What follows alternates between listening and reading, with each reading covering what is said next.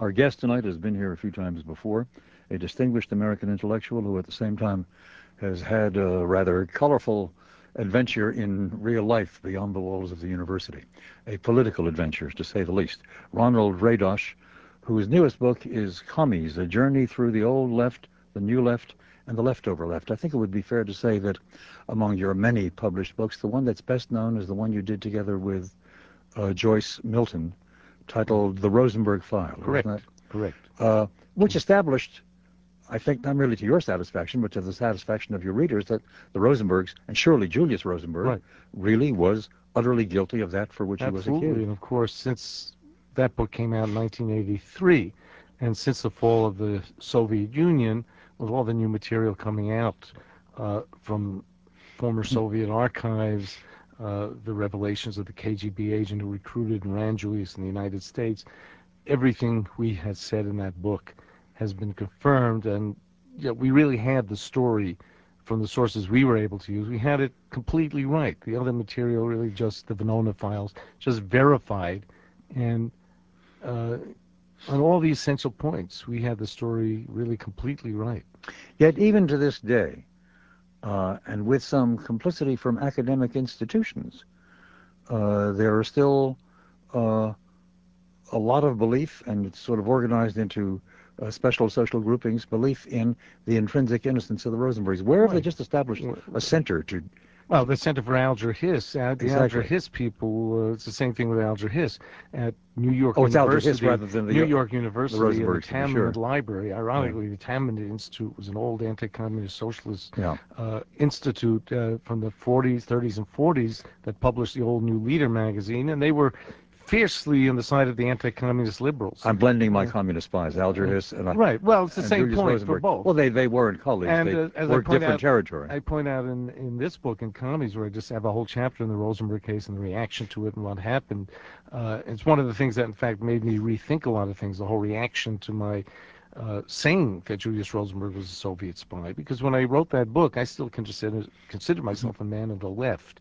And I eventually came to ditch that leftism and realize, for a lot of reasons, but that's one of the things, that the whole world outlook I had was itself faulty. It wasn't just the Rosenberg case. It wasn't accidental, in other words, that all the people on the left, even the best ones on the left, the so-called democratic socialists, who were always anti-communist, said, we don't want to get involved in this. Sure, the Rosenbergs are guilty, but can't you leave it that they're innocent? Or people would tell me, you've proved your case, but you got to say they're innocent. Doesn't matter what the truth is. And I just couldn't buy that. You notice how you still have, if only in terms of linguistic reverberations, a few traces of your leftist roots. You actually uttered the phrase 3 sentences back, it isn't accidental. That. And that's a great Marxist sort of that's true.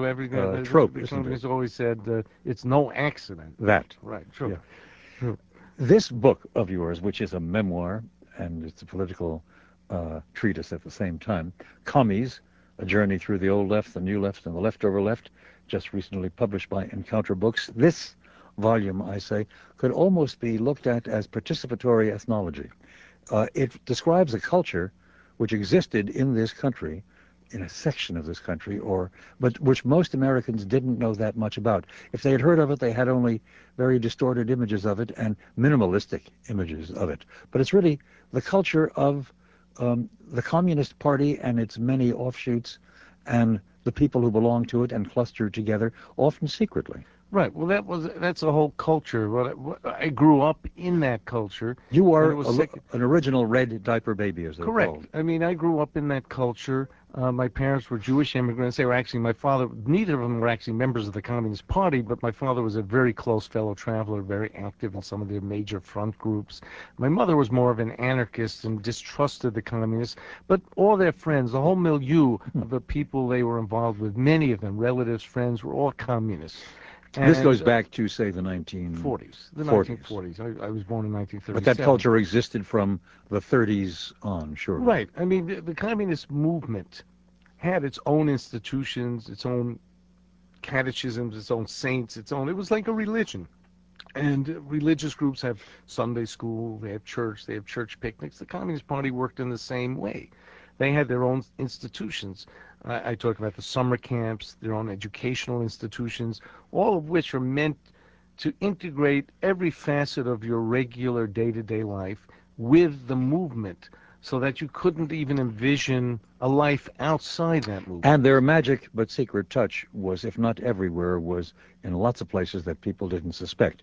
It is the case that for quite a while, certainly through the 30s and the 40s, they controlled many American labor unions. Right. I mean, the communist people forget that, particularly in the 30s and the 40s, the Communist Party was far more influential and important than its membership, which never exceeded, 100,000 or so. But they had scores of fellow travelers. Now, the communists, because what the communists did is get control of the leadership of certain organizations or movements they were involved in. And they controlled many of the key CIO unions. When the industrial union movement broke, the AFL-CIO, the CIO broke off, and the industrial unions formed their own federation. The communists were very important, and of course, for his own reasons. The head of the miners' union, who had broken with the AFL, the late John L. Lewis, had hired communists because he knew they were the best organizers. He made the famous quip, "Who gets the bird dog, the hunter?" Or but the point being that I'm hiring them, I'm going to use them. But at the same time, they used him and cemented themselves in key unions. You give wonderful descriptions of the world in which you grew up. In New York, in Manhattan, the schools you went to, the Elizabeth Irving School, Elizabeth Irwin. Irwin School, was not an official organ or institution of the Communist Party, but it was decidedly staffed by kids from very leftish families. Right. Actually, let's backtrack a bit and start with the summer camps, Yeah. because that comes The first. Woodland Camp, was it I called? went to Camp Woodland for children in Right. upstate New York, in Phoenicia, New York. There were 3 camps that were, 2 of them were really actually set up formally by the Communist Party. One, the most hard line, was a camp called Wochika, and it sounds like a nice American Indian name. Camps always had Indian names. The Wochika meant Workers' Children's Camp. Yeah. And their theater was the Paul Robeson Playhouse, and they even had the grounds of the camp festooned with Soviet flags with a hammer and sickle. I mean, that was the hardline communist camp. The other was, And you know, probably just down the road, or not just down the road, someplace else in New York State, was the camp of the German American Bund, a right, Nazi camp. right. All these institutions had camps. Yeah. And then there was the Jewish secular communist camp, Camp Kinderland, that was affiliated with the International Workers' Order, the Communist Party's front group, fraternal organization.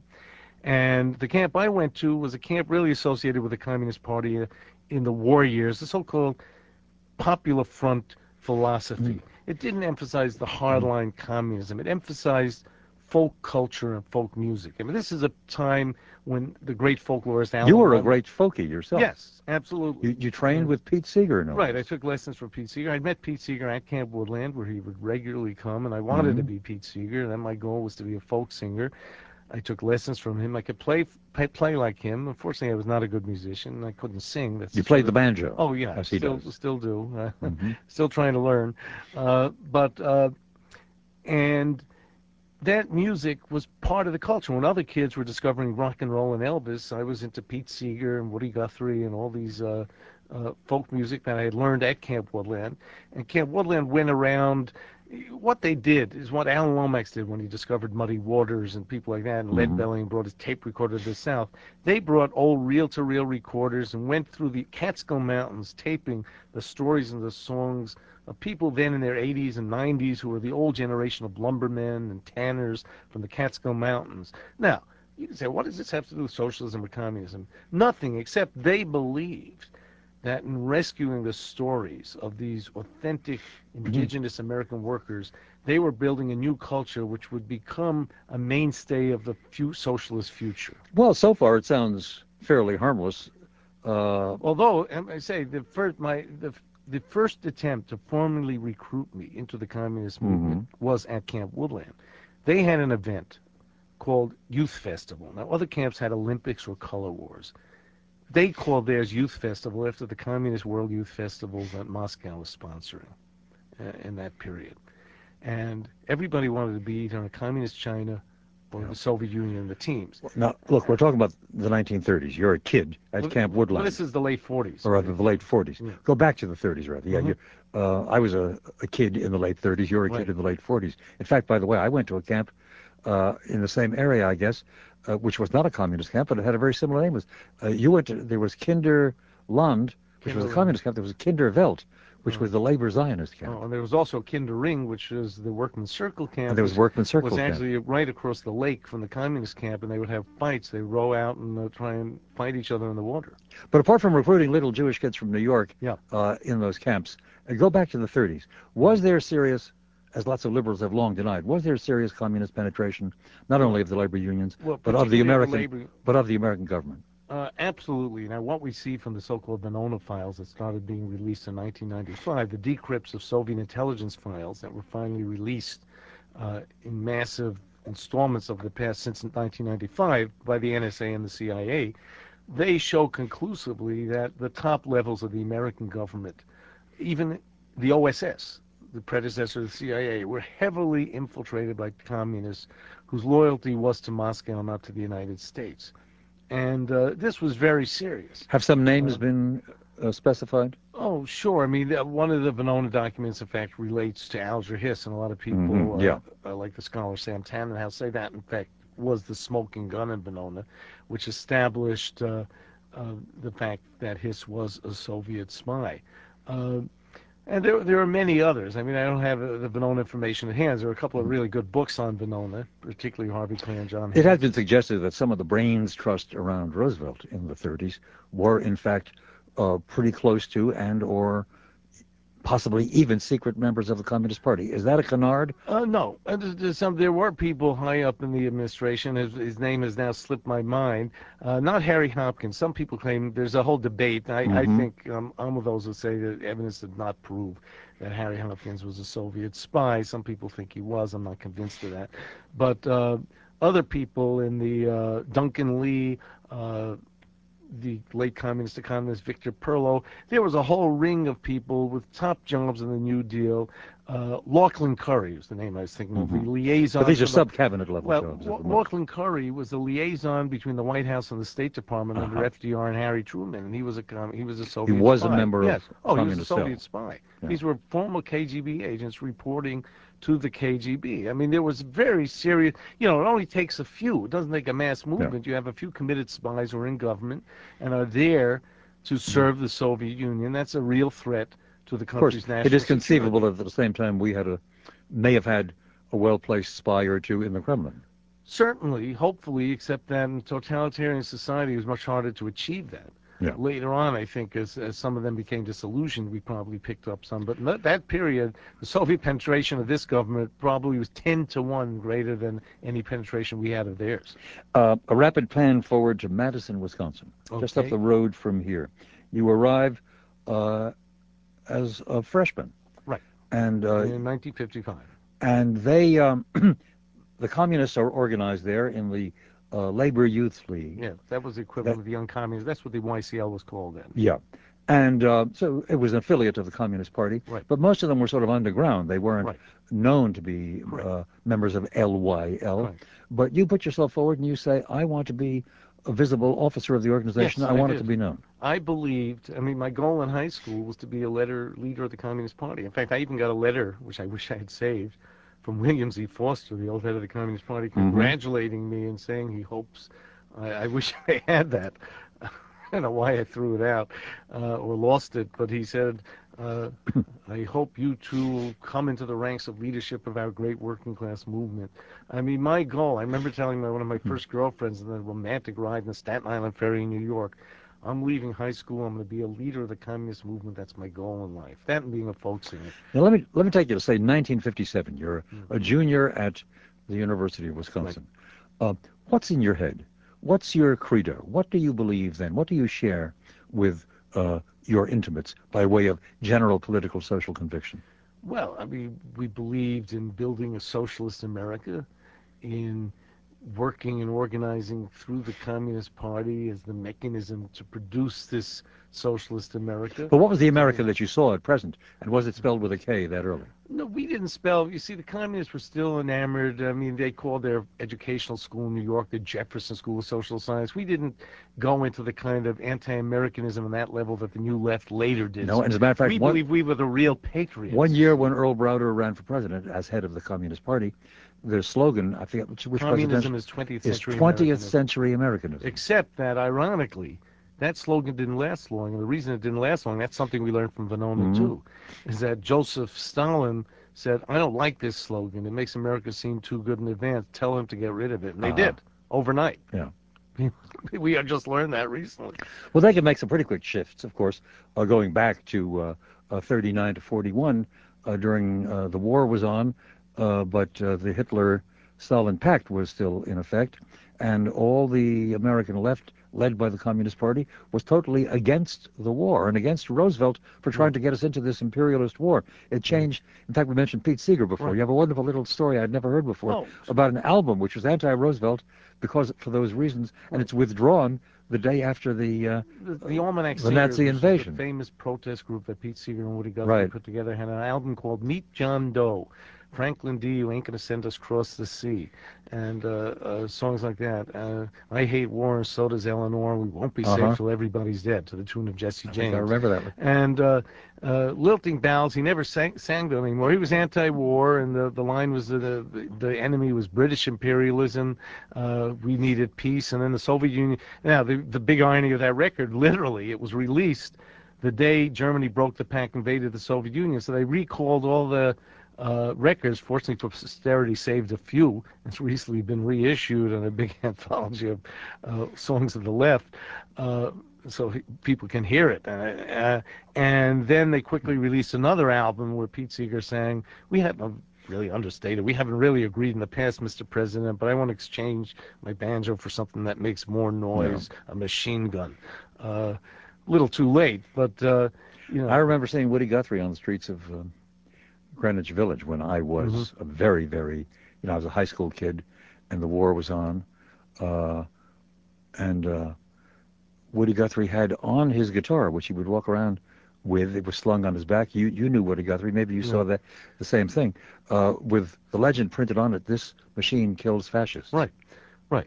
Woody Guthrie and Pete Seeger were communists. I mean, they were part and parcel of the whole idea of Seeger always used to say songs are weapons. That's Hmm. the idea that art is a weapon. It's the old doctrine of socialist realism. We're bouncing And around in time. I had you in Madison in right, 1957. Now we're back to earlier years with the war beginning. But I'm trying to get the ethos that you and your communist young colleagues shared in those days before the Vietnam War came right. upon us.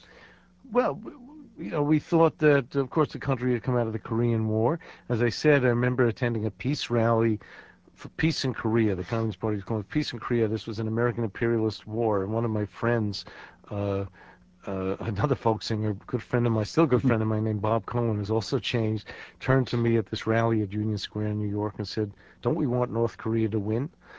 Because, of course, it's just like the left and you left really wanted the Viet Cong to win. They didn't want peace in Hmm. Vietnam. They wanted communist victory. And they always pretended they wanted peace.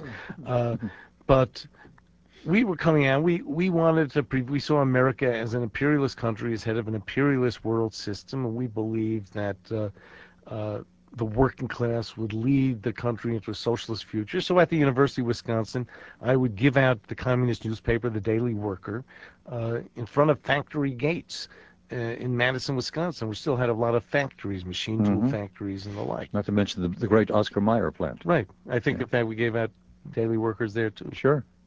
You get your degree, you go off to the University of Iowa Right. For 1 year for to get one my year, then back master's. to Wisconsin for Right. a doctorate. Among others, you're getting a doctorate in history, and among others that you work with are the then rising, uh, significant American historian focused on American foreign policy, namely William Appleman Williams. Right. Williams was a unique figure in American intellectual life, a very creative thinker. I came to feel he was essentially wrong in a lot of the things he argued, right in some of the things, but he was not a traditional old leftist. I mean, he was an American Yeah, and he patriot. wasn't he wasn't a He, member of the Communist no, Party. no, he was an officer, a graduate of Annapolis Naval Academy, severely wounded in World War II, always wore his Annapolis naval ring, of which he was very proud. Uh, he had his own unique, very different, very idiosyncratic theories, which irritated the old pro-communist left, no end.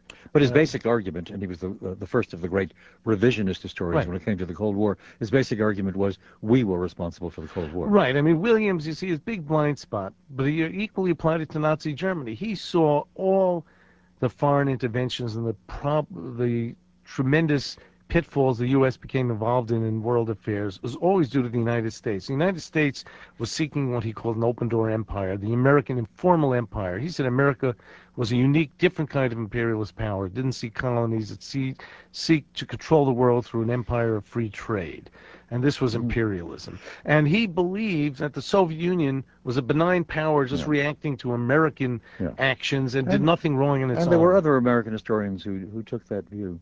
Uh, and properly it was classified revisionism because it wasn't the majority view. But let me take you forward then. You get your degree, you go back to New York, and though you're offered some good jobs sort of in the capitalist world, you reject them Right. on a principal Very basis, and you stupidly. wind up teaching at one of the city colleges, Right. Queensboro, wasn't it? Queensboro, two-year Yeah. college, part of the city university system, and And you eventually taught in the there for some graduate center. 30 Right. years, Right.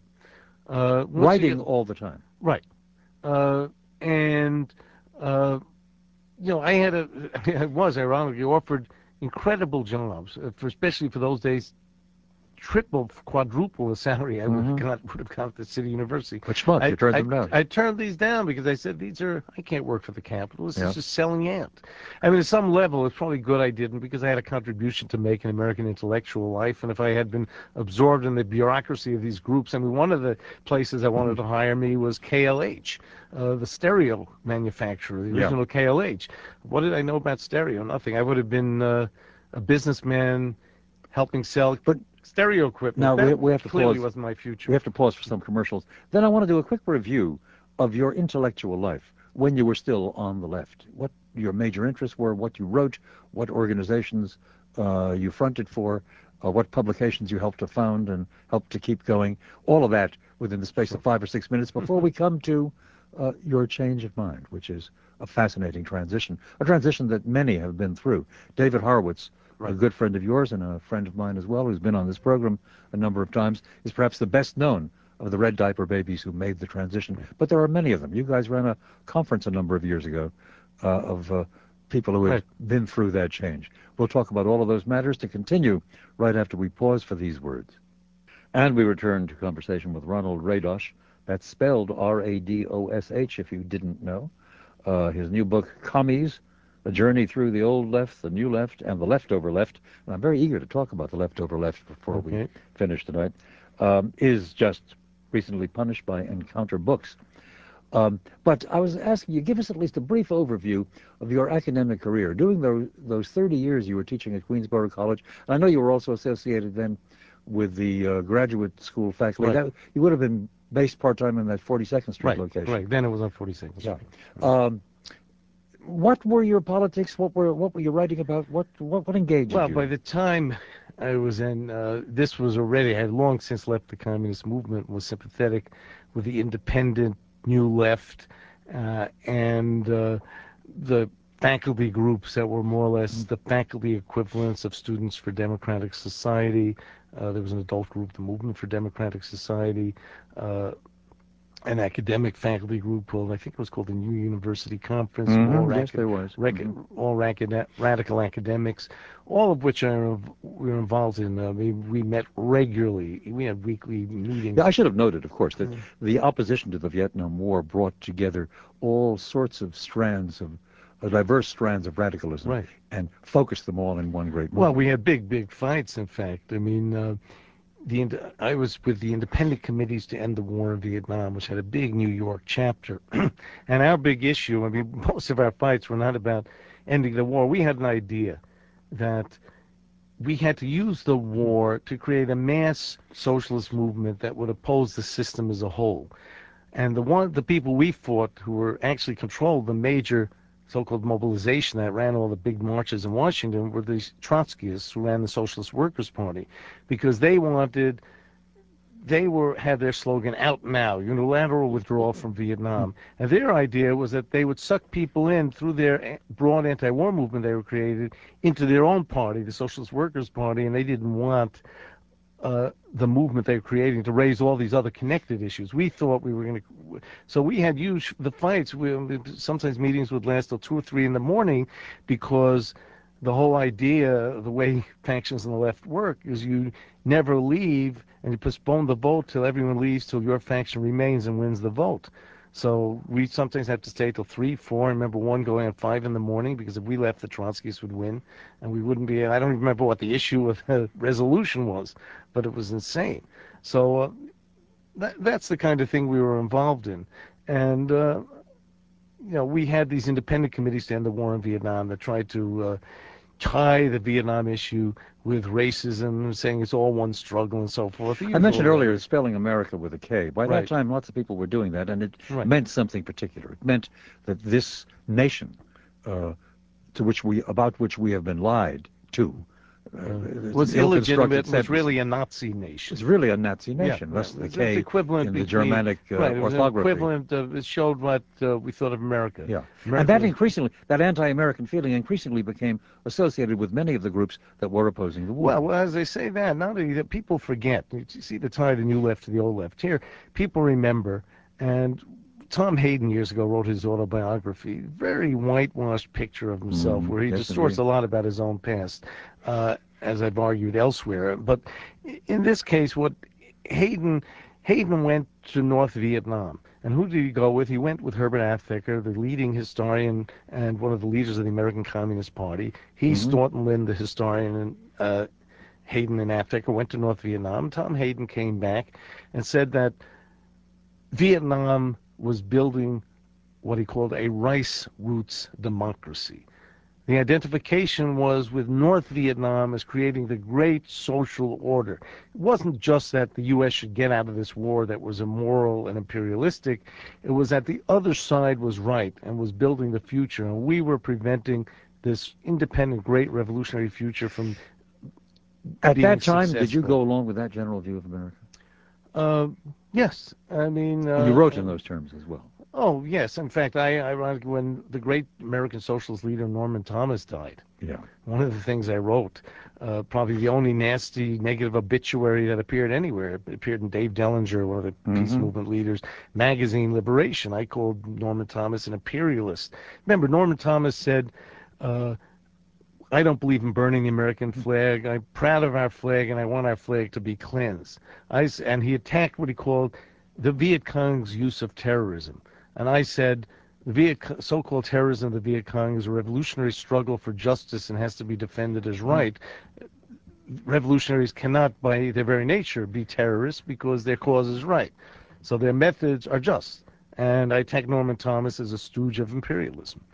You were thinking the way uh, Rubishov found himself thinking when in Arthur Kessler's Right, Darkness at Noon, he had to justify to himself the fact that he had really betrayed the revolution and they were about to execute him. right, And right. you were working the dialectic so as to persuade yourself that the party line was right. Right, essentially.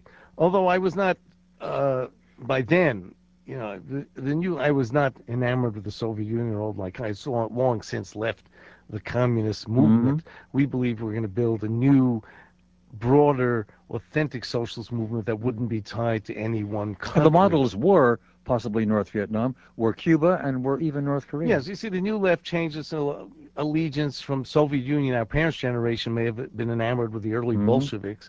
We saw them as corrupt and ossified and bureaucratic. We turned our allegiance To the new to revolutions. Fidel Castro, a man only in his 30s when he took power in Yeah. Cuba against an American-backed authoritarian leader.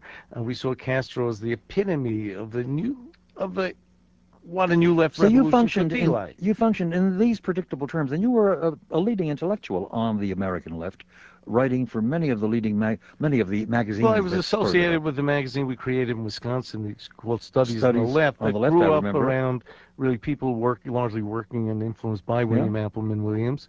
And I wrote for Monthly Review, Sweezy and Huberman Socialist A Marxist magazine. journal. Yeah. Uh, Although we see the old line communists, I wrote a big article where I tried to popularize what Williams was saying. And the communists attacked me. In fact, I was officially proclaimed in their political journal, uh, the leader of, quote, the Radosh tendency on the left, which Hmm. I thought was But now, hilarious. I have been made a tendency. but now we have to make clear that at this moment, you are a person who, of course, investigated the Rosenbergs and convinced yourself and your readers that at least Julius Rosenberg was eminently guilty.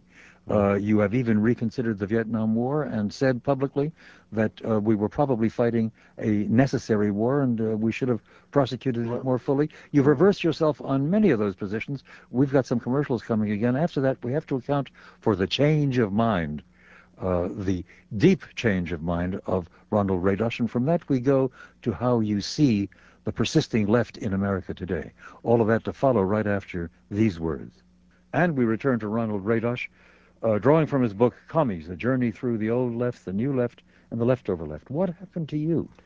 well, uh, cumulative experiences, beginning really, we talked about Cuba, with my trip to Cuba in the mid 1970s. Now, again, the New Left, we took our cue from the late famous sociologist C. Wright Mills, who wrote this book, Listen Mm-hmm. Yankee, and who said, I don't worry about the Cuban Revolution, I worry with it and for it.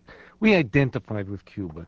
And finally, I got the chance to go with a trip organized by the Cuban government's front group in the United States, and a small group of 8 or 10 people. The Vince Ramos Brigade? No, no, Oh, the brigade was people who did work and yeah. pretended to help them out by picking. Cutting sugarcane. This was a group uh, of more prominent people who were supposed to come back and propagandize on behalf of Fidel. It was sponsored by the Center for Cuban Studies, the group that's just a few weeks ago ran a Harry Belafonte concert at Carnegie Mm-hmm. Hall. Harry is a big friend of Fidel's.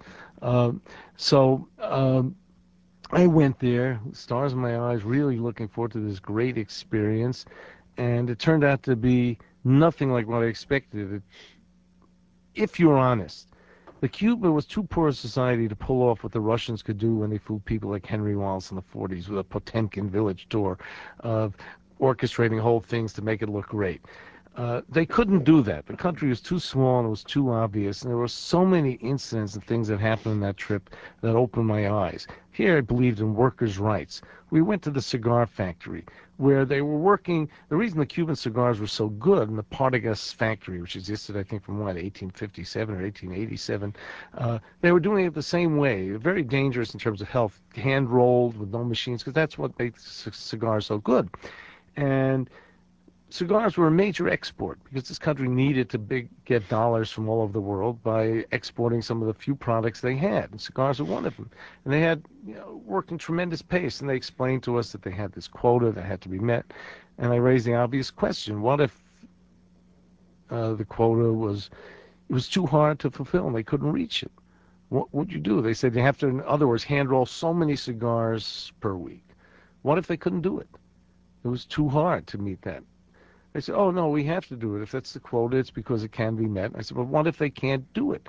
They said, well, then we work 12 hours a day instead of 8. We work Saturdays and Sundays. They get no days off. I said, well, what if the workers don't like it? Uh, can they protest through the union? Oh, of course not, because the union is there to show the workers a need to implement the plan created by the party. So it was so clear. There was no such thing as workers' rights. Then we had the incident I talk about in the book of going through a refrigerator factory where the room was raining asbestos. And we were coughing our way through this room. It was like snow. And we were going through in 5 minutes. We just rushed through this place because we couldn't stand being in there. Plus, it was 100 degrees and there's no air conditioning. It's horrible. And I noticed all the people are working in this room, breathing this stuff in, and they're not wearing masks. They're not wearing gloves. I said, this is Most of dangerous. them are probably dead by I now. said that to them. I said, these people are going to be dead in 10 years. Why Yeah. aren't they wearing even, they got to work in here. You need this for the coil. I don't know what they use the asbestos for, but that's what the refrigerators were coated with inside. They said, well, I said, this isn't safe. They'll probably be dead in 10 years. So, oh, no, it's safe. Well, it's not safe. Everyone knows asbestos is dangerous. No, if it was dangerous, Fidel would have told us and it wouldn't be Mm. permitted. So, of course, it's not dangerous. I mean, there was insane. And then, of course, the most incredible incident of all, and the chapter is called Socialist Lobotomies. I gave the punchline away. But we went to the mental hospital, which was their showcase. Beautiful facility. Looked gorgeous. I mean, if I was going to be institutionalized, the grounds were lovely, their own baseball team, their own stadium, individual units instead of mass wards. Lovely. But all of the people we saw were totally spaced out. They looked like walking zombies. And then the doctor in charge told us that he was proud that their institution had the greatest percentage of lobotomies of any institution in the world. They said something phenomenal figure, like maybe almost close to 80% of the patients were lobotomized.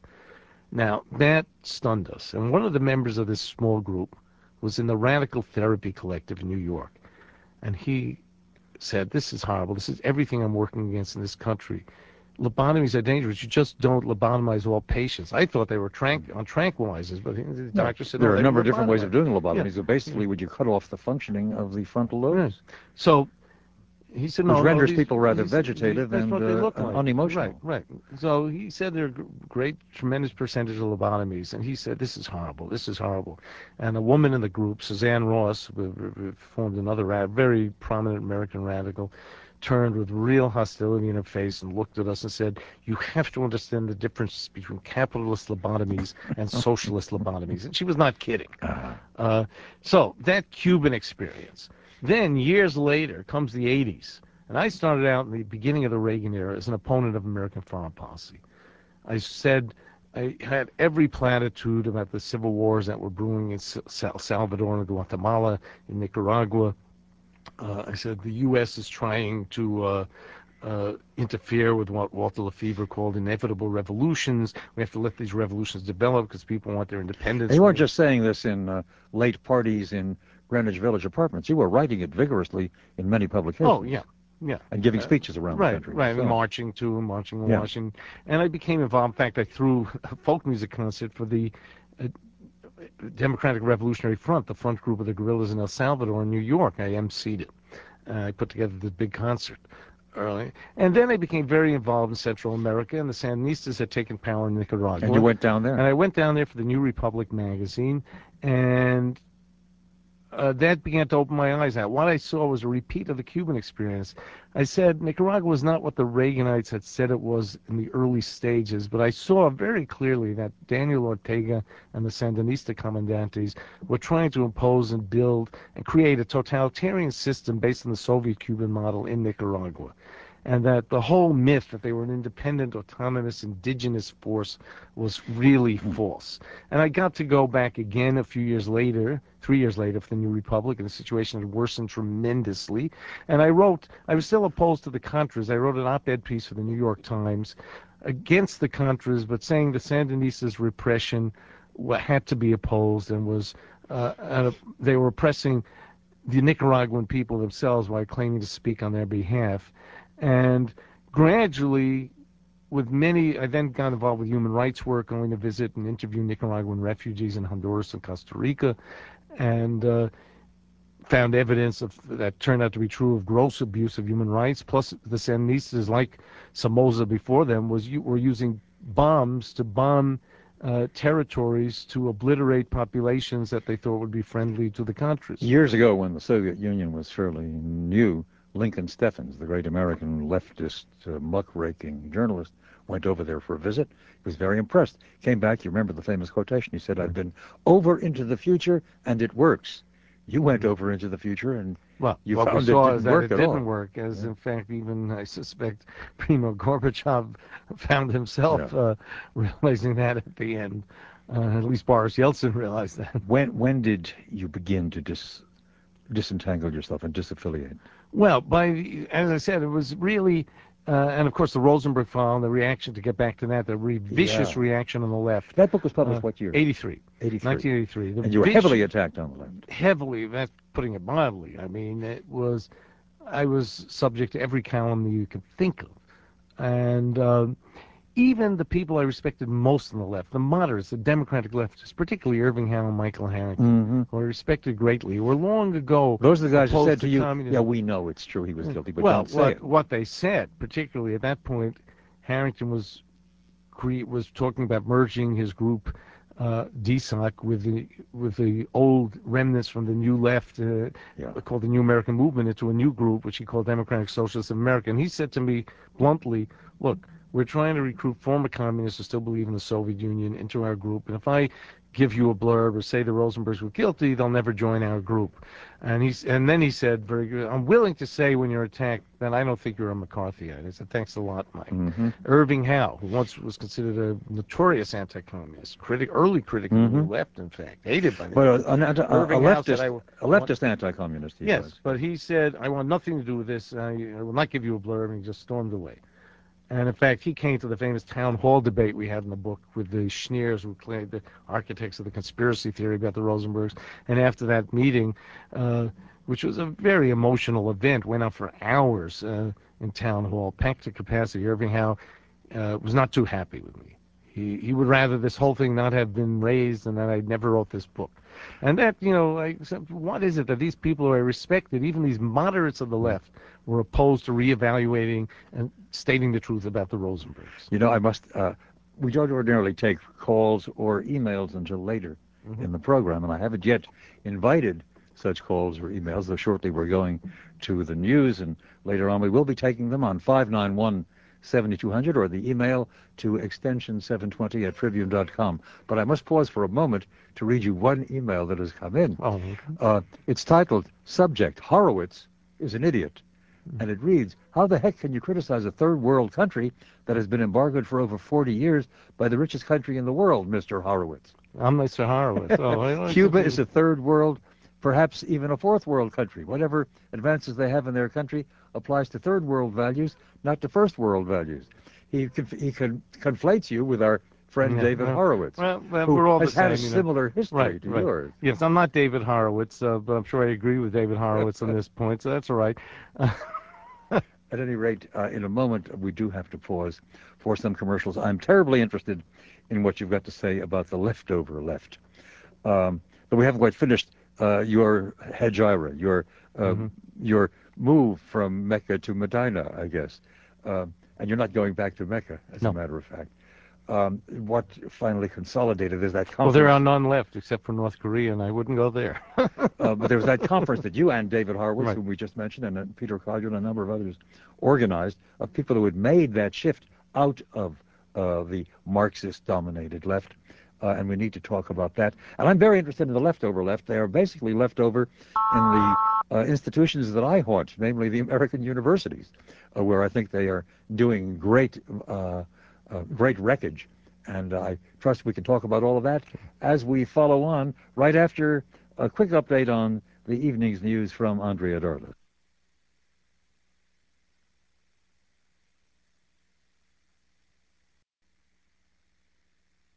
And directly back to Ronald Radosh as we draw from his new book, Commies, that is published by Encounter Books, a very important firm that started up a few years ago. Peter Collier is the main mover. Right. And they're publishing a lot of very interesting stuff, almost all of it nonfiction, and pointed towards the kinds of issues that we're discussing tonight.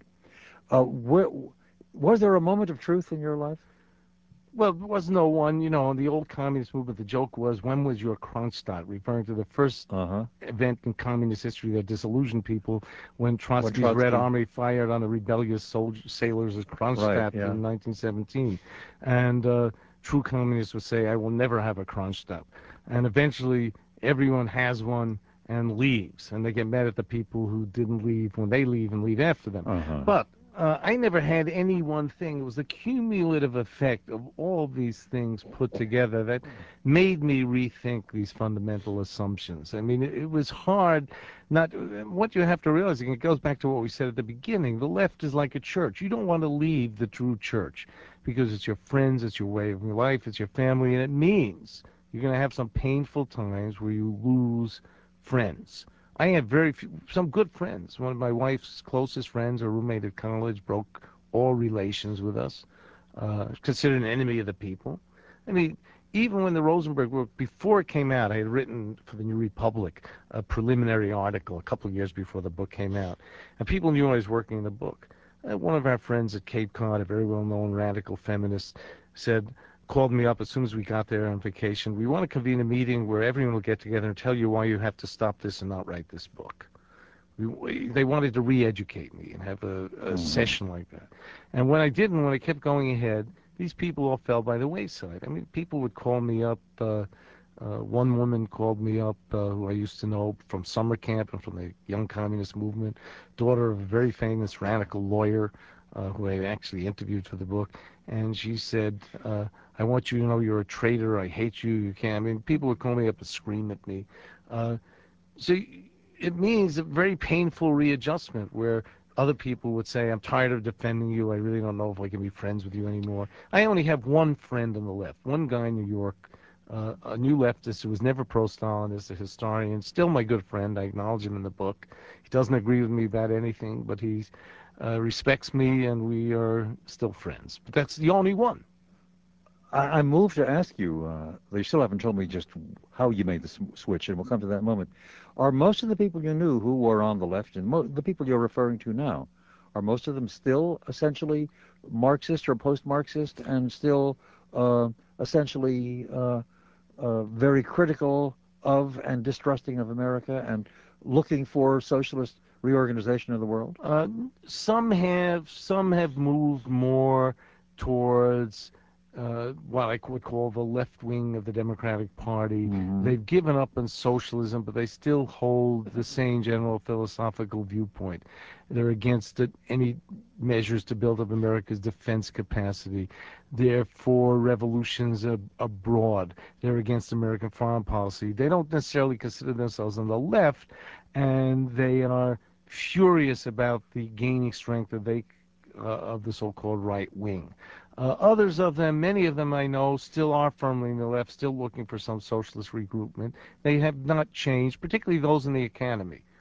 Have they People in the also turned toward sexual politics, concerned about well, the women abortion, have, concerned of course. about women's liberation, concerned about civil rights, in quotes, for gays, lesbians, transsexuals, Well, a lot of the et left cetera, et moved away cetera? from the old class politics of the communist socialist movement to the identity politics and the cultural politics of the proto-radical feminist left, where they Mm-hmm. view everything, the issues are gender and race, and they Uh-huh. transfer their passion and their leftism to these new causes and new movements. Absolutely. Gender and race Particularly the and women who cultural are. diversity, and those are some of the main themes they play all the time in their transformation of some of the social disciplines and the discipline of history and so on. We need to talk about that shortly, and we will. I've got to pause in a moment for some commercials, and before that, it is time to invite telephone calls. 591-7200 is the number for any question you'd like to pose to Ron Radosh or for any statement of conviction that you'd like to offer. Conviction can be right or left or middle or none of the above. 591-7200 is the number. The lines are available to you. Also available for those who are listening on the internet at some greater distance in another country or off on one of the coasts or whatever, is the email address extension 720 at tribune.com, extension 720 at tribune.com. We'll be directly back to conversation with Ron Radosh and shortly on to your calls and or emails. First, these words. And we go directly back to Ronald Radosh. There's so much more I'd like to talk with you about, and I wish we had you here for the week instead of for the mere 2 hours. And we do shortly want to get to the phones, the number 591-7200. But your observations about what you call the leftover left, if they're left over, where are they left? Well, they're left over the younger kids who are particularly fairly thoughtless and almost illiterate. The nihilists, the kids who throw rocks at Starbucks or go in the streets in Seattle, who they're the descendants. They've learned the tactics of the New Left in the '60s, but they don't even have any vision or any ideology, except they call themselves anarchists, if they even know what that means. Their interviews I've seen indicates that's fairly. But then the real left is permeates the American academy, the world of the academy, and it's there that the worst stuff is coming out. Gender politics, uh, the deconstructionism, the takeover of the English departments, the ideological politics, where everything is politicized. I mean, very, very disparaging. In my field in American history, uh, you look at the historical conventions, the two biggest historical associations sound like, from the stuff they published and the stuff that's said at the conventions, like left-wing pressure groups. Uh, the two presidents of the two major associations of history, one was David Montgomery, who was a longtime Marxist and pro-communist, who gave a speech I analyzed in the column I write, at his speech at the presidential speech of that association, which was straight out old left pro-communist propaganda. I mean, that's what it read like. The other, one of the most eminent historians in the United States, Eric Foner of Columbia University, wrote a book, The Triumph of American Freedom, which, as Theodore Draper pointed out in the New York Review of Books, the only organization he sees to give unstinting praise to in the whole history of American freedom is the Communist Party of the United States. What makes him one of the most eminent historians? He Well, comes from a dynasty of communist yes, but he has a historians. chair. He is president of the American Historical Association, the past president, the biggest professional association of historians. He has a chair in history at Columbia University, once held by the great Richard Hofstadter. He is considered one of the most eminent, important He's the historians in the son United States. of Philip Foner. No, he was that was his uncle. He's the son, I think, of the late Jack Foner. There were three Foner brothers, Yeah. but he comes from an old left communist family, and while he has actually done some significant work in Reconstruction history, which is his own field, uh, he very much functions when he writes about the 20th century. He writes like a pro-communist ideologue. I have seen the University of Chicago, where I've been a member of the faculty for over 30 years.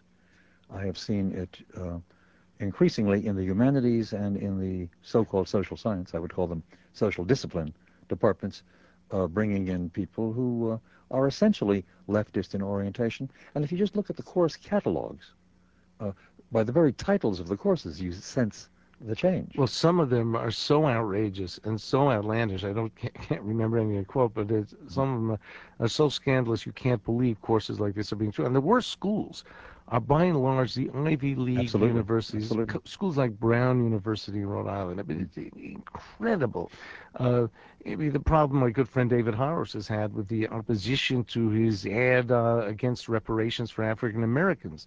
Whatever one thinks of that issue, the attempt to block the statement of his position as racist is outrageous. It's like a new kind of McCarthyism. And at Brown University, uh, 75 faculty members, prestigious figures in all fields, signed a petition urging that his point of view not be heard on the campus. At the University of Wisconsin, the deans and the heads of all the departments signed a petition saying that his point of view should not be presented on the campus.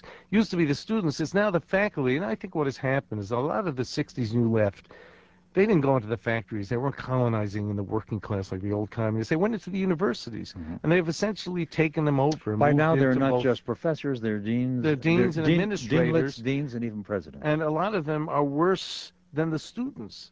The worst political repression and attack of free thought is coming from administrations. The board that I'm proudest to be a member of is of an organization whose acronym is FIRE, F-I-R-E, the Foundation for Individual Rights in Education.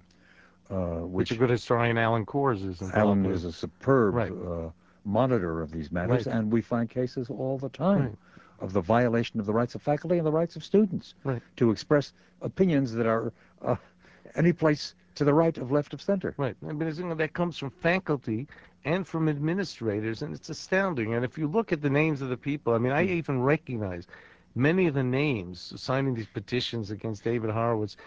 Many of the names are people I knew 20, 30 years ago on the left. They're in the universities in prominent positions, in the Ivy colleges, and they're the ones signing these petitions against freedom of speech. It's the old idea we got, I think, from Herbert Marcuse in the 1960s. He called it repressive tolerance. Only the left has a right for freedom of speech because the right does not have a right, or those who are against the left have no right because they're oppressing the people. Free speech only for those you agree with. Wasn't the co-author of that book your friend Alan Wolf? Which book? The one in which he advocates repressive tolerance. No. Marcuse wrote his books on his own. No, there's a co-author to that particular book. And no, it was not Alan Wolf. That I'm sure of. I'm glad it wasn't, because I've met Alan Wolf, and I've worried about that. We are going to go to the phones. 591-7200 is the number. And here is the first. Hello, you're on the air. Good evening, and I certainly must get your guest's new book because I find this discussion fascinating. And I would say, I believe it was Winston Churchill, was it not, who said that if you're a young man and you're not liberal, you don't have a heart. If you're an old man and you're not conservative, you don't have a brain. I think it was him, and Right, it was. Pardon me? It was. It was. All right. I don't know if that explains my journey toward conservatism or not, but How old are you? I'm in my late 40s. And I shared many of those kinds of attitudes at that time.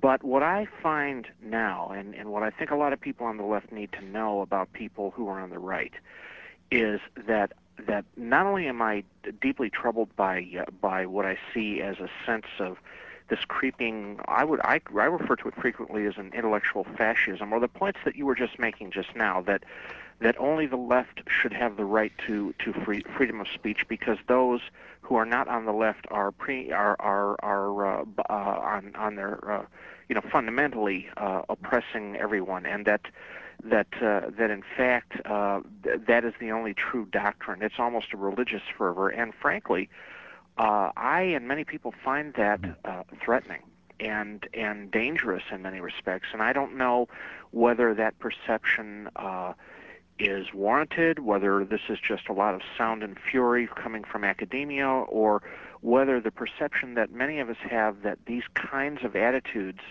and this kind of self-anointed righteousness, which seems to be creeping into so many parts of our society, is in fact a real phenomena that we have a need to be frightened of. Well, I think I agree with everything you said. I think that, in fact, it is not a minor matter. I think it is very important and very, very dangerous. I mean, if you take kids on the campus, they are being taught that certain positions cannot be advocated because, quote, they hurt people of color, or they are positions oppressive of women. It shuts off debate. It shuts off thinking. It shuts off evaluating and being able to think for yourself and have a debate on fundamental issues. The left is very influential, and as I say, they really do control a lot of universities, both the administrations and the faculties. And in the name of education, they are preventing students from being able to learn to think freely. And that is a mockery of the whole purpose of education. Sir, you say you're eager to read this book. Let me tell you, of course, you can get it in any store where they sell real books, or you can get it by going to the website of this program. Go to WGNradio.com and then to extension 720 and check on our monthly schedule. And for Thursday, 31st of May, you find a description of what we're doing tonight and a picture of the cover of the book. If you click on that, it takes you directly to the Barnes & Noble page where you can purchase the book at a reasonable discount. Certainly my most favorite bookstore in the universe. Thank you, sir. All right. Glad to have heard from you, and we go quickly to another. Hello, you're on the air. Yeah, I'd basically like to know what you think of somebody like Noam Chomsky, Michael Parenti, Howard Zinn, maybe Gore Vidal, but especially Noam Chomsky. All very little of them. Yes, Noam. And they probably think little of you. Oh, I'm sure. Noam Chomsky. I've seen one of his recent books. He mentioned me as a sycophant of the State Department, the CIA, or something like that. So I'm glad I must have got to him in something I wrote. Noam Chomsky. I mean, I think that was cut out of the book. I mean, but elsewhere I've said I used to know Noam Chomsky. And I'll just tell you one incident. I used to vacation in Cape Cod, in Wellfleet, and I saw Noam Chomsky. I was a guest in his home. We'd have political discussions. And Noam Chomsky told me, I've said this before, I've put this in print before, and it's absolutely true. Noam Chomsky told me that he would not, we talked about Cuba. And he said, well, one of the reasons I've never gone to Cuba is I know it's a repressive Stalinist state, and if I went there, I'd have to defend Cuba, so I'm not going to put myself in that position. I'm not going to go there. He said, the only time I've made that exception, I went to North Vietnam, and of course, since North Vietnam is directly under the attack of American imperialism, I defend North Vietnam and don't tell the truth about it. This is a great intellectual. He said to me, in fact, he knows North Vietnam is a repressive Stalinist state, but he's not going to say that because they're under attack from American imperialism. I was also reading a book, the first book by now a big figure in the energy field, Daniel Yergin, once wrote a moderate revisionist book on the Cold War. And it had just come out, and I was reading it. And Noam Chomsky, I was carrying it with me, and Noam Chomsky said to me, "What are you reading this book for?" I said, "Well, it's very interesting. He talks about the views of policymakers." He said, "It's all worthless. It's not important." I said, "Well, what do you mean?" He said, "Well, because everyone knows it's the Rockefellers and the Council of Foreign Relations who controls everything, and all these people just do their bidding." I mean, Noam Chomsky was so crude and such an anti-intellectual. I completely lost all respect for him after that conversation. But he is so discredited that, he can't even, he's even forbidden to write in the very liberal New York Review of Books. I mean, Noam Chomsky's appeal is to the kids who like Rage Against the Machine, the rock group, the radical rock group that's now disbanded from Harvard, who evidently in their concerts, it sounds very Orwellian, play Noam Chomsky over the loudspeakers during intermission. And I guess they think the kids who come to their rock band will learn something from This him. caller mentioned a few others. One of the ones that interests me, he's been on this program, though I turned him down the last one or two times he was offered, is Gore Vidal. Oh, I think Gore Vidal, I think, is the most outrageous, phony, intellectual, and truly anti-Semitic. Yeah. That's what began to get to me after a while. And I think he is just pompous and arrogant. The thing, I read The Nation magazine, so I read Gore Vidal's essays whenever they come out, and they are so incredible. And his latest thing, I said in a column I wrote that Gore Vidal has reached a new low with his praise of Timothy McVeigh, and someone said, "How could Gore Vidal reach a new low? He's down there already. It's not a new low." What he said about Timothy McVeigh is that he's a great young man with a sensitive understanding of American democracy. And this is so off the wall, it's beneath comment. Sir? Yeah. Yeah, I find what you say interesting. I'm not an expert in these matters. I try to educate myself in these matters. I've read a few of Chomsky's books, Howard Zinn's People's History of the United States. It seems like Chomsky is you have to take what he says seriously. I mean, even the New York Times praises him as one of the most oft-quoted intellectuals aside from Plato, Aristotle, well, sir, Freud. You must remember, of course, there are two Noam Chomskys. There's Chomsky, the structural linguist, who is one of the major linguists in modern intellectual life. He's made basic innovations and changed that science. And then there's Chomsky, the political commentator, who is rather an ass. Right. I agree with that. I'll have to take what you say seriously because, like I say, I'm not an expert. Well, you'll have to at the moment because we've got to stop for some commercials, whether you take it seriously or otherwise. I do thank you sincerely for the call, and we'll be right back after this. And back to Ronald Radosh, and directly back to your calls for him, after I note that the publishers, Encounter Books, do a very interesting publishing program, a lot of fine work. If you want to look over their offerings, again, you can find it easily on the internet. Simply go to encounterbooks.com, and you can examine the 20 or so books that they've got in print at the moment. Probably more than that. 591-7200 is the number. You are the next caller. Good evening. Yeah, hello. First of all, I'd like to know, is this the Ronald Radosh who wrote Jack Tar in the Streets? No, that's my friend.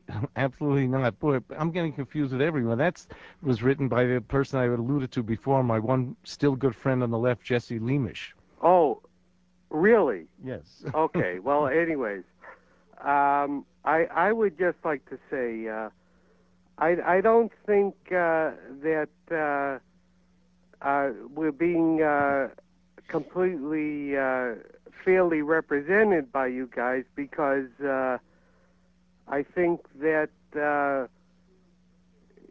if the Sir, a word of advice: you're confusing yourself by leaving your radio on, and that feedback. I'm sorry. Just it's in the background. Turn it down, and it'll be easier for it's you. in the other room. Okay, I think that first of all, I think that we need to think about, you talk about Ethel Rosenberg. Ethel Rosenberg had rickets. Did any of you guys have rickets? No.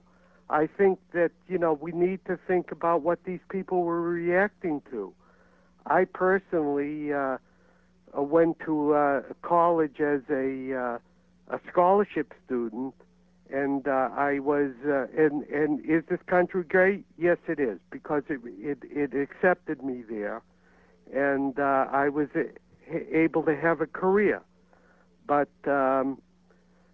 I think you need to think that there are reasons that people react to capitalist society the way that they do.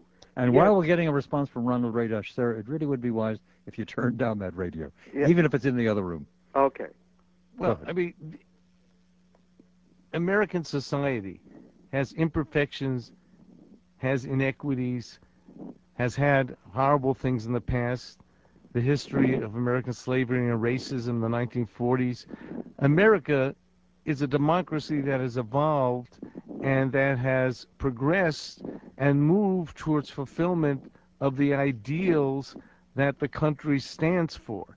It's a system that has grown and evolved, fortunately, without the need for any basic social revolution. And there may be some problems with capitalism, there may be structural problems, but nothing else has proved any better. As Churchill said, it's the worst system except for all the others. American democracy and the American market system has produced prosperity and economic growth. That's why all the rest of the world wants to achieve what the United States has achieved. I agree. Well, if you agree, then we've reached some consensus, and we thank you, sir, for the call, and we'll go quickly to another. Hello, you're on the air.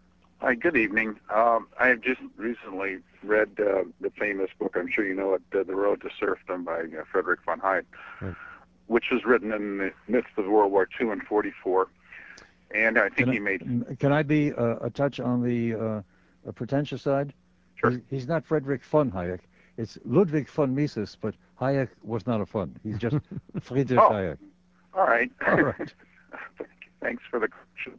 Not at all. Well, anyway, I think one of the key points of the book, again written in 1944, is that Nazism is, or was, simply, if you can use the word simply, a logical extension of socialism and communism that just happened to get accelerated due to the particulars of Germany at the time, Bismarck Republic, the large central state that was established in the early part of the century, and things like German efficiency and so on and so forth. And he further makes the point, it's a prophecy almost, that those who escaped the persecution and would come to the United States would continue the march of communism after they arrived here, and that they would really be unaware of the fact that they're really just planting the seeds of the same eventual sort of thing in the United States. And if you accept that, what I find is what is very curious today is that there's a huge amount of education that goes on about Nazism, the Holocaust. There are movies from Spielberg, so on and so forth, but there's almost nothing that kids learn in school, nor do you see in the popular media about the enormous body count, if you just want to measure it by bodies, of the left. Kids these days don't learn a thing about what really went on. Well, I would have to, of course, agree with that. Fortunately, there are a lot of resources out there besides going back to the early free marketeer philosophers like Hayek and like von Mises. But there's, to my being, the most important book telling the truth about written perhaps in the past 10 years is the late Francois Feure's book on the idea of communism in the 20th century, a masterpiece by someone who used to be in the left, reevaluating what the idea of communism meant and how it distorted a whole generation. A masterpiece. There are books like that. And, of course, there's the Black Book of Communism that has chapters outlining the truth about what happened in all these different societies. Well, for instance, you're talking about universities, and it's been a topic on this show many times. how elementary education is failing us too. But you probably know in Illinois, there's a law to the effect that you must teach a section on the Holocaust. No such requirement for anything else in the way of atrocities. Kids don't learn a single thing about anything along those lines these days. Absolutely nothing.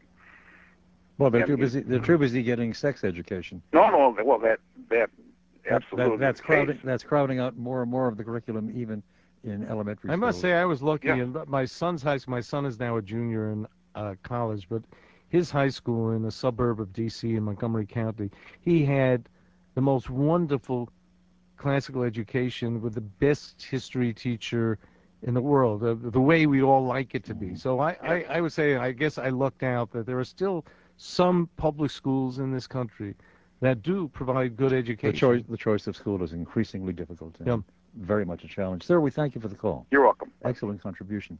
Here is another critical one coming in via email. This is from a well-known journalist, I guess. And I guess I'll give his name because the name is on the ordinary. We don't give names. It's from Salim Muwakil. Do you know him? From In These Times. Right. He writes in These Times. He also writes for some of the Chicago newspapers. Right. And he says, Mr. Radosh, you're the one hurling canards with these horror stories about, quote, dangerous and reckless academics. Your narrative of left to right is, I'm afraid, a bit banal. That story journey, a trajectory traveled also by your host, Mr. Rosenberg, is a well-worn road, at once familiar and trite. To talk of the, quote, left over left is to talk nonsense. I hate to get dialectical here, but there would be no, quote, right without a, quote, left. To talk as if only the right is to ignore the nature of reality. Well, he raises many different points. I'm glad he's listening. I would urge him to actually buy and read my book before saying it's trite and banal, because I think that maybe, I hope I would even convince someone like him. I don't say... He's an interesting fellow. He's been a guest on this program. Yeah, I don't say the right is correct about everything. I'm sure if we sat down and talked over specific issues, I would be opposed to many things what some people on the right believe. For example, I'm pro-choice. I am not in favor of the arguments for the right to life. I believe that issues have to be judged individually on their own merit or lack of merit. Where I think I line up largely on the conservative side is a lot of these social and cultural issues where I think the left has had a horrendous deleterious effect on the moral and cultural integrity of the country, and that a lot of the programs they favor. For example, I think that something that evolved as a conservative idea that even the centrist Democrats had to finally adopt, welfare reform, for example, that would have not happened if not for the early neoconservative critiques, and the need to do away with a harmful welfare system, which is a great blight upon the advance of people who are poor being able to get out of poverty. The conservatives made the critique first, and centrist Democrats, like those in the Democratic Leadership Council and the Progressive Policy Institute, adopted and favored some of those ideas, even though they still consider themselves Democrats. So I think that the left, as an institution, opposes all the necessary rethinking. It's the left that's reflective and seems unable to rethink scores of things that need to be rethought.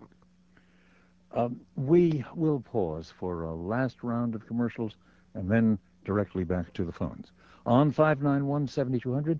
And if you are moved to send us an email, the email is and remains eternally open, and that's extension 720 at tribune.com. Extension 720 as one word at tribune, TRIBUNE.com.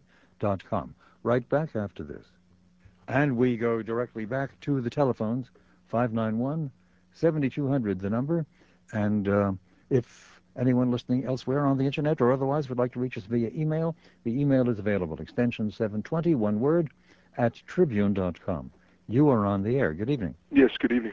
Yes, sir. I'm 33 years old, and I've recently gone back to school here in Chicago. I'm going to a technical institute here in the city, and frankly, I had to take this class. It was called sociology, and I was really shocked by the level of victimization that they're trying to sell to the people that are in that class. But I just say that as an aside. My question is, I'm interested to know what this gentleman might have to say about Mr. Nader and the effort that he made here in 2000. I voted for Mr. Nader, and quite frankly, I did lose lifelong friends over it. People won't talk to me. I've just basically been shut out on some of this stuff. Are they not? Are they Democrats who are furious that you voted for Nader because you should have voted for Gore? Absolutely furious. And these guys have got this steel trap mentality to it that I refuse to vote for a winner, and I just refuse to come off the fact that it's not necessarily about voting for a winner. I didn't appreciate the fact that Mr. Gore seemed to have an inclination to say whatever was necessary to draw attention to himself of the moment. And the Republican Party doesn't appeal to me because I think they're putting too many people in prison for things that they don't have any mind. It's none of their business what people want to put into their bodies or how they want to exercise their freedoms. So I think that Mr. Nader has had and taken the opportunity to be one of the great citizens that's ever lived on the planet. I think he's worked hard to really better the lives of people, common people, and he hasn't necessarily gone out and strived for the political glory. And I had a lot of respect for the gentleman, and I was pleased to vote for him. But I think that I'm wondering if there is an opportunity for folks such as yourself. I was at this community meeting a couple of months ago, and I was talking to this lady, and the lady said to me, sometimes you sound so conservative, and then in the next breath, you're the most liberal person I've ever met. And I turned to her and I just said, well, it's not easy being green. And I'm wondering what this dynamic is for the future, and if you have an inclination to lend it some discussion. Well, you seem like someone who tries to maintain an independent stance and evaluate things on what you see as their merit or lack of merit. Well, this is the thing. I see myself as a human being first. I see myself as an American citizen second, and all other things do not matter. And in the Democratic Party, all that matters is your gender and your race. And you're in Chicago today, and this is a Democratic town, and we live in a salad bowl in Chicago. It's not the mixing pot.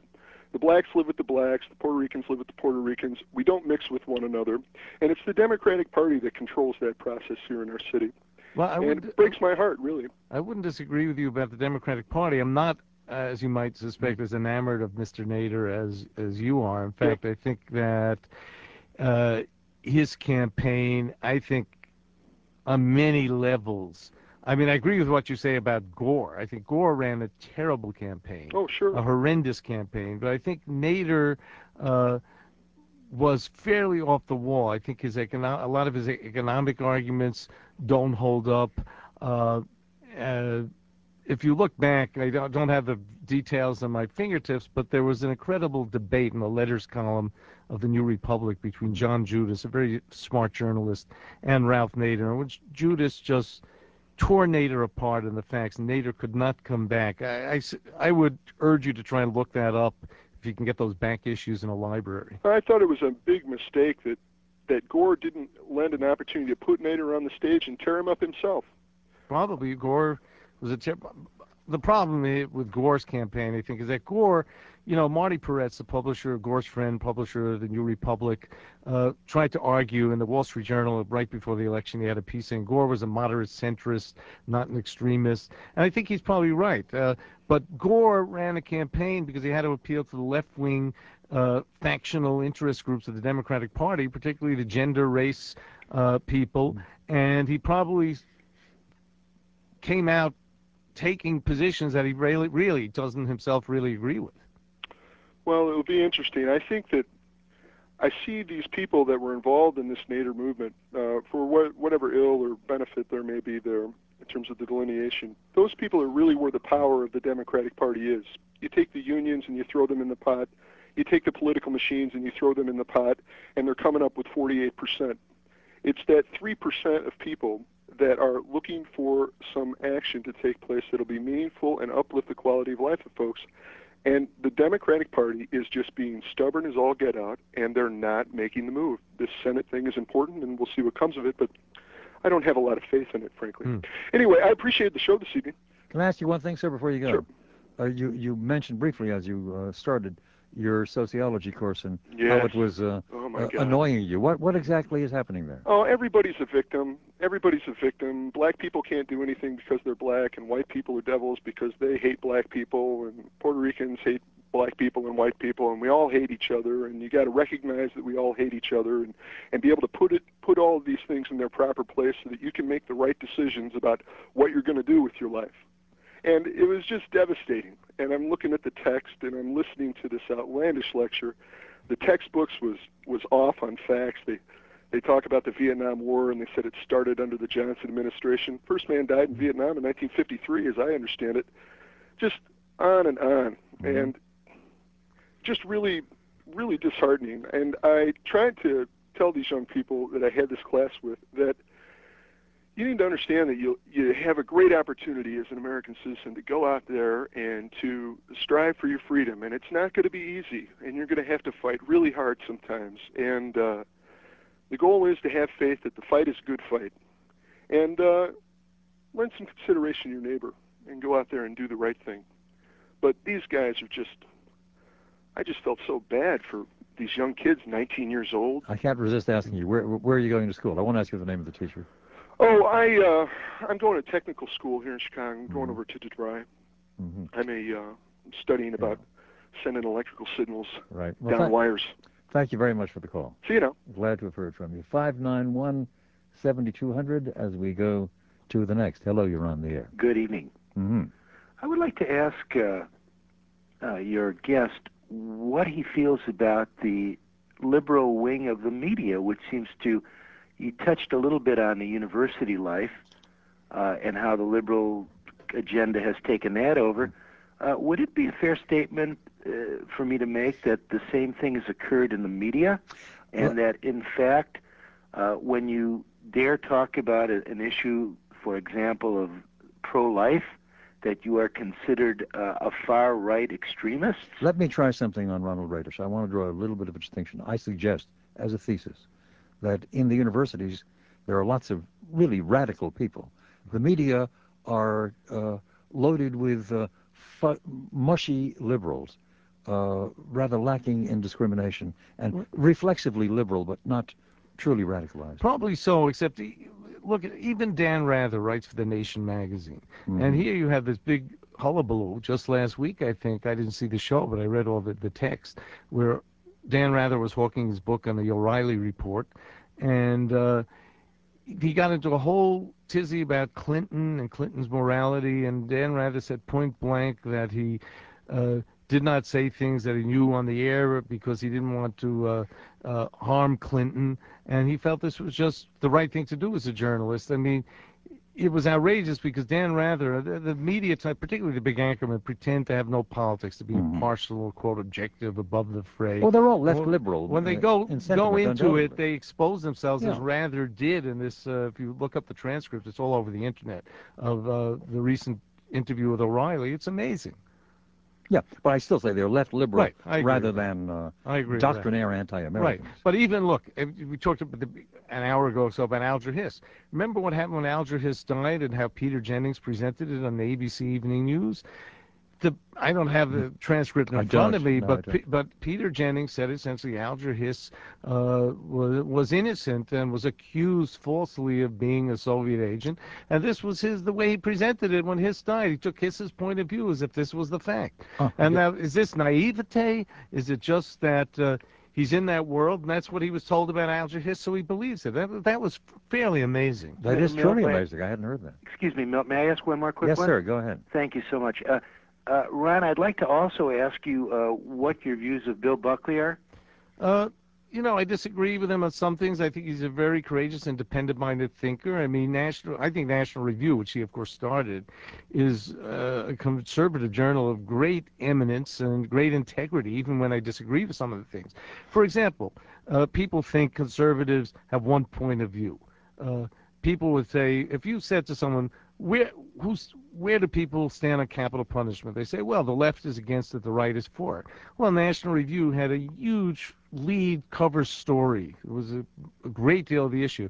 The conservative case against capital punishment. There is no unanimity or a line, and you will get the thing I like about the publication Buckley started, is that they will have real thing. Buckley, of course, has the libertarian position on drugs. He's for legalization of drugs, while a lot of other conservatives like Bill Bennett aren't. So, he calls it as he sees it, and this is a man of integrity who is undoubtedly, I would disagree with things he said years ago, but if you read Buckley, he's probably mellowed and changed over the years. Terrific. Thank you, sir. Thank you. Glad to have heard from you. And quickly on to the next. Hello, you're on the air. Hi. People with blinders on, empty-headed people, and also, I guess you'd say totalitarian or people I find them on the left and the right, and I don't know how somebody would go about determining whether there are more of them on the left and more of them on the right. If you turn on the radio, I think nowadays talk radio is predominantly peopled with piling on by the right, and also I would say a lot of cable. So I mean, yeah, I think there are people who are very, very dictatorially minded on the left, but I don't know. I don't know if calling somebody an ass or whatever, is the same type of a germ as is on the other side. Well, sir, Ron, permit me a moment's response. Sure. The comment is to you, but as somebody who does a radio talk show, I believe these things are called, the fact is that you find an awful lot of intemperance and extremity, left and right, for radio. Very often when it comes to local talk shows and national ones, they tend to be more on the right, but they're very self-dramatizing. It's showbiz, and I'm not particularly fond of that. I confess that I tend to be tilted rightwards these days. I think Sulam Muakil was right in his reading of me. I've made a transition not at all unlike the one that you, Ron Radosh, have made. But one tries to be somewhat balanced and not too now, having been on a lot of extreme. if I can compliment you, I've been on since this book appeared. I've been in an endless round of talk shows, yeah. Sometimes 2 or 3 a day, with score. And believe me, I have been on. I won't name the hosts. Some of them are so extremist on the right and so far out and so crazy that they are imbecilic. But I fear you're a serious this person who understands issues and I'm an odd thing. I'm a professor who does a talk show. But the point is, there's something about what's his name was right, the Canadian who theorized about television. He's right about media generally. Though television is the cool medium and radio is the hot one, whatever all of that really meant. The fact McLuhan. is, McLuhan, exactly. Thank you, sir. The fact is that the medium is the message in a way, and lots of people are drawn to trying to maximize their presentation in a way that will get them listeners, get them viewers. You can use radio and even television, I think, other ways, but that's a sort of a built-in defect. Well, I was just saying that there are extremists on all sides. I mean, I was just on a talk show where the host was trying to convince me that the American Civil Liberties Union real agenda was to create a communist state in America by violence. And this was so far out and so crazed that all I could do was try and deflect the attention away from it. All wisdom certainly does not reside in the right. Somebody that says, like Horowitz says, he was led by the nose from a child on the ways of the left, and it's like it seems more concentration on the person who is leading than actually the fact that they let themselves be led by the nose. Well, when you're young, look, I started out, as I say in my book, and I've known David Horowitz since junior high school. And in fact, I met him when he came to my Communist Youth Club and trying to recruit me to write. He was the youth editor of the Daily Worker. And in fact, the first article I ever wrote was in the Daily Worker. I didn't sign it because I wanted to kept my name off it, but it was due to him, and that was the first thing I ever had published. It was an article about Communist China and the United Nations at a student conference. When you're that age, and being led by your intellectual mentors, friends of your parents, who educate you and tell you there is a science, in that case, the science of Marxism, Leninism, which had all the answers. That's a very heady thing. What do you know? I mean, you're 14, 15, and here are these great educated people teaching you that this is the science that will save the world. You take it very seriously. So it's not strange why someone like as intelligent as David Horowitz or myself was easily led. There's a human tendency to want to curtail human freedom, and I think our forefathers tried to check that with the Constitution. But I don't think either side is really immune from that. Sir, thank you. Mm-hmm. Glad to have heard from you. Let us work in one more quick call. Hello, you're on the air. Yes, thank you, and I shall try to hang up and hear your response. It's a relatively brief question, but it's a bit forward-looking, and that is, you gentlemen have both bemoaned the leftover left and some of the damage that it has wrought, and the both of you have, if you will, made the crossing. Well, let me make clear, I was never a member of the Communist Youth League or anything like that. Right. But I was once on the what is called the liberal side, and I think these days I'm on what is called the conservative side. I'm sorry, forgive me. Not at all. But anyway, to put it briefly, what sort of mugging by reality might lead some of the remaining advocates of the left position to rethink some of their more dangerous ideas? And, well, take free trade. They're against globalization, which is inevitable. Some of the columnists in the newspapers have pointed out that the African countries are all opposed to the people protesting in the streets because they want protectionism that is going to interfere with jobs for African poor workers. I think if they go to some of these countries and they quickly learn that the people they're supposedly hoping, they think they're speaking on behalf of the world's poor, don't like what they're saying, that's going to open their eyes. I mean, one of the Times columnist, Thomas Friedman, who said he calls them, the people on the left, a coalition to keep the world's poor poor. And I think that's really the case. And I think eventually a lot of these kids who are idealistic and well-meaning are going to go abroad and speak to some of the people they think they're speaking on behalf of, and their eyes are going to be open. They're going to say, oh, my God, you mean you don't agree with what I'm telling you you should want? That's going to open their eyes. Sir, thank you for the call. Just a minute or so left. We haven't finished the personal story. Indeed, there's much of the personal story. I'll have to get the book for that. In the book Commies, which we haven't drawn upon at all. You've ended your long career as an academic. What are you doing these days? I'm writing articles. I have a regular column on frontpagemag.com, which is David Horowitz is the editor of. I have a big article on Bob Dylan in the New Republic next week. You knew him next Thursday. You knew I as have a kid. long article on Dylan, yeah. Which you'll be able to read next week. And I have another book coming out on the Spanish Civil War and the Soviet Union. So I'm writing. I'm working full time. That's great. That's great. You're still living in or near Washington? Right, suburbs of Washington, D.C. Do you have any hope that we're turning a corner in this country? I think so. I'm optimistic. I think that the leftover left, as they call it, makes a lot of noise, but much noise and little substance. And I don't think they're as important. I think they're important in the academy, and they have to be fought there. But I think that in the country as large, I think things are going to get better. Just today, I think George Bush appointed Bruce Cole as announced the appointment as new head of the National Endowment for the Humanities, a great scholar, traditional art historian from Indiana, and that's going to change things around in the government's cultural institution and help turn the economy around. It needs it. I can testify that it needs it. It's been a great pleasure talking with Ronald Radosh tonight. His new book, Commies, A Journey Through the Old Left, the New Left, and the Leftover Left, is just published by Encounter Books, and do by all means get your hand on it. It's a very compelling story. We haven't developed the personal side of it as much as the book does. It was a pleasure being here. I'm delighted to have had you here again. A few quick words about programs to come. Tomorrow, after the ball game, if time allows, we will have a live guest, but I'm especially interested in letting you know that next Monday night our guest will, for the full 2 hours, will be David McCullough, that great American popular historian who did that fine book on Truman. He's got a new book on John Adams, President of the United States. That's Monday at 9. Until tomorrow after the game, a cordial good night to all.